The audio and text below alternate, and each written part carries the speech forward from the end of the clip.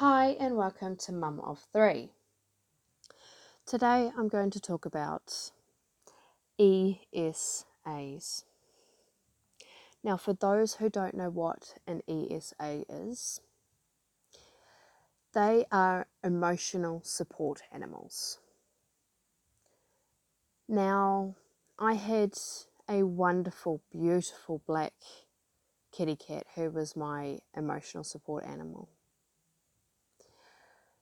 Now, when it comes to emotional support animals, they can play a very big, vital role in not only your life, but say your children's life if you have children. For me, my boy, he was more than just my emotional support animal.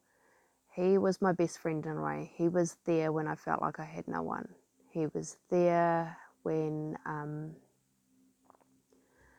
I was having emotional difficulties, whether that be an emotional breakdown, whether I was having nightmares, or I just felt mentally unwell or physically unwell. I mean, it's hard to explain all the things that I've been through with him, but he's always been there, and he's been the best friend I've ever had. Now, with doing research about emotional support animals, I thought I'd just clarify that there are two massive distinctions between emotional support animals and actual, what's the word? I'm trying to think of it right now, but I can't remember. Special animals like guide dogs and stuff like that are there to do a duty.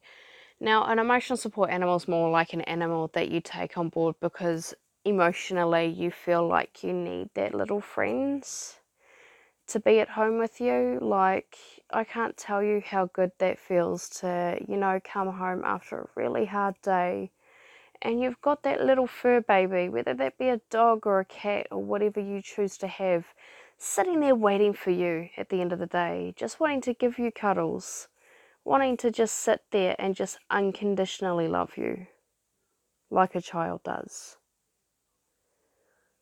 That's something special for us people who suffer mentally. Like me, I have PTSD.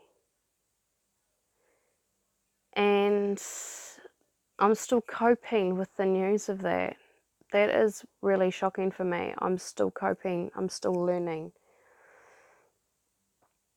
And to have that news and then later on down the track, like not even a month, to lose your fur baby is pretty hard. That was your rock, you could say. You know, he was my little friend that I could tell him my thoughts and my feelings, and I knew he never judged me. Or at least I thought I knew anyway. I mean, you never know what animals are thinking, right? Unless you're one of those special people that know how to read minds.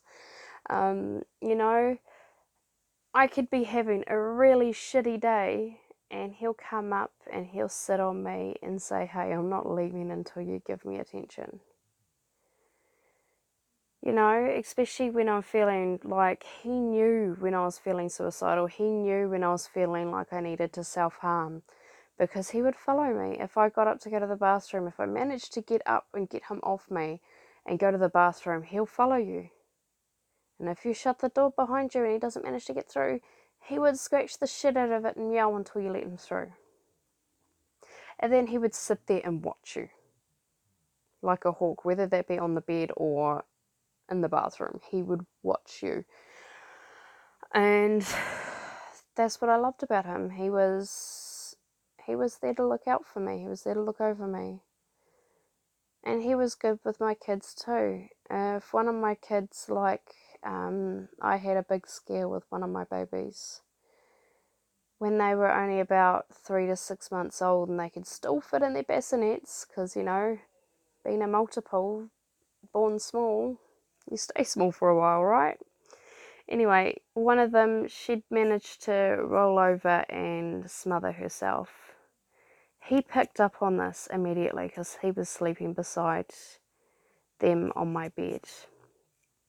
They were in their bassinets. And he came and got me. He meowed and meowed and meowed and meowed until I paid attention.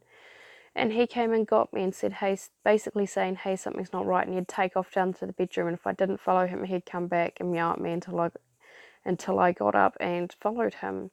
And then found that she was breathing quite heavily. And of course, it sent me into panic mode. You know, that's how much of a good cat he is. Or was, at least. You know, I'm going to miss a lot about him, to be honest. This was supposed to be a talk about emotional support animals and what, you know, how good they are. But here I am telling stories instead. Holy shit. Oh, well, I might just rename it. I don't know. We'll think about that. Anyway, you know, I'm going to miss a lot about him. All his quirky things that he did to make me laugh. The entertainment, the pure joy, the pure cuddles, that safe security blanket he gave me, especially when I was feeling heavily depressed, he would sit on top of me. Because he was an almost 6 kg cat, that sensation of this big cat laying on top of me was a nice feeling. It calmed me, it relaxed me. I suppose this could still be the same topic same topic podcast in a way, because, I mean, it's explaining what he did for me and what emotional support animals can do for others, I guess. Yeah, so, I mean, most animals, they can be a calming, relaxing feeling for someone who feels like they're struggling. They can put, animals, they can put 110% of their attention into you if you're just not right. Like, I can't count the amount of times when I've found myself really struggling that I've actually found, like, a few minutes later, he's on top of me. He's purring at me. He's headbutting me. He's smooching me. If you have a pet and you also struggle from mental health, take note. Take note of what your animal does when you're having a really bad moment. You never know. You might already have that emotional support animal already. Now, if you don't have an emotional support animal, that's okay. Maybe you cope differently to others, or maybe you just haven't found your fur baby yet. In the next podcast, I'm probably going to discuss the best ways to, find that emotional support pet. I guess it's also about learning who you are as well and what kind of personality you have. I don't know what else I can say about emotional support animals. I mean, they go hand in hand with each other, like with yourself and the animal. They can do some most amazing vital things. They can create calming environments for you. They can, they show you unconditional love. They can also be pure entertainment. It's also that feeling of having something relying on you to look after them. That responsibility of looking after something. That, there's a living being waiting for you at home, waiting to give you lots of love and attention, vice versa. Those all count for something. Those all say, it's, yeah, it's a lot of things. I really need to do a checklist and do a proper podcast about this, honestly. But yeah, I don't know what else I can say. But if you've heard this and you think you want some input into this, then you do hashtag ESA mum of 3, and I'll get back to you on that one. I would love to hear your guys' thoughts and feelings. Now, you can find me on all forms of social media at the moment under mum of 3 or mum of 3 2018. And yeah, I look forward to hearing your guys' feedback on some of these podcasts. In the meantime, thank you for taking the time to listen, and I'll catch you guys in the next one.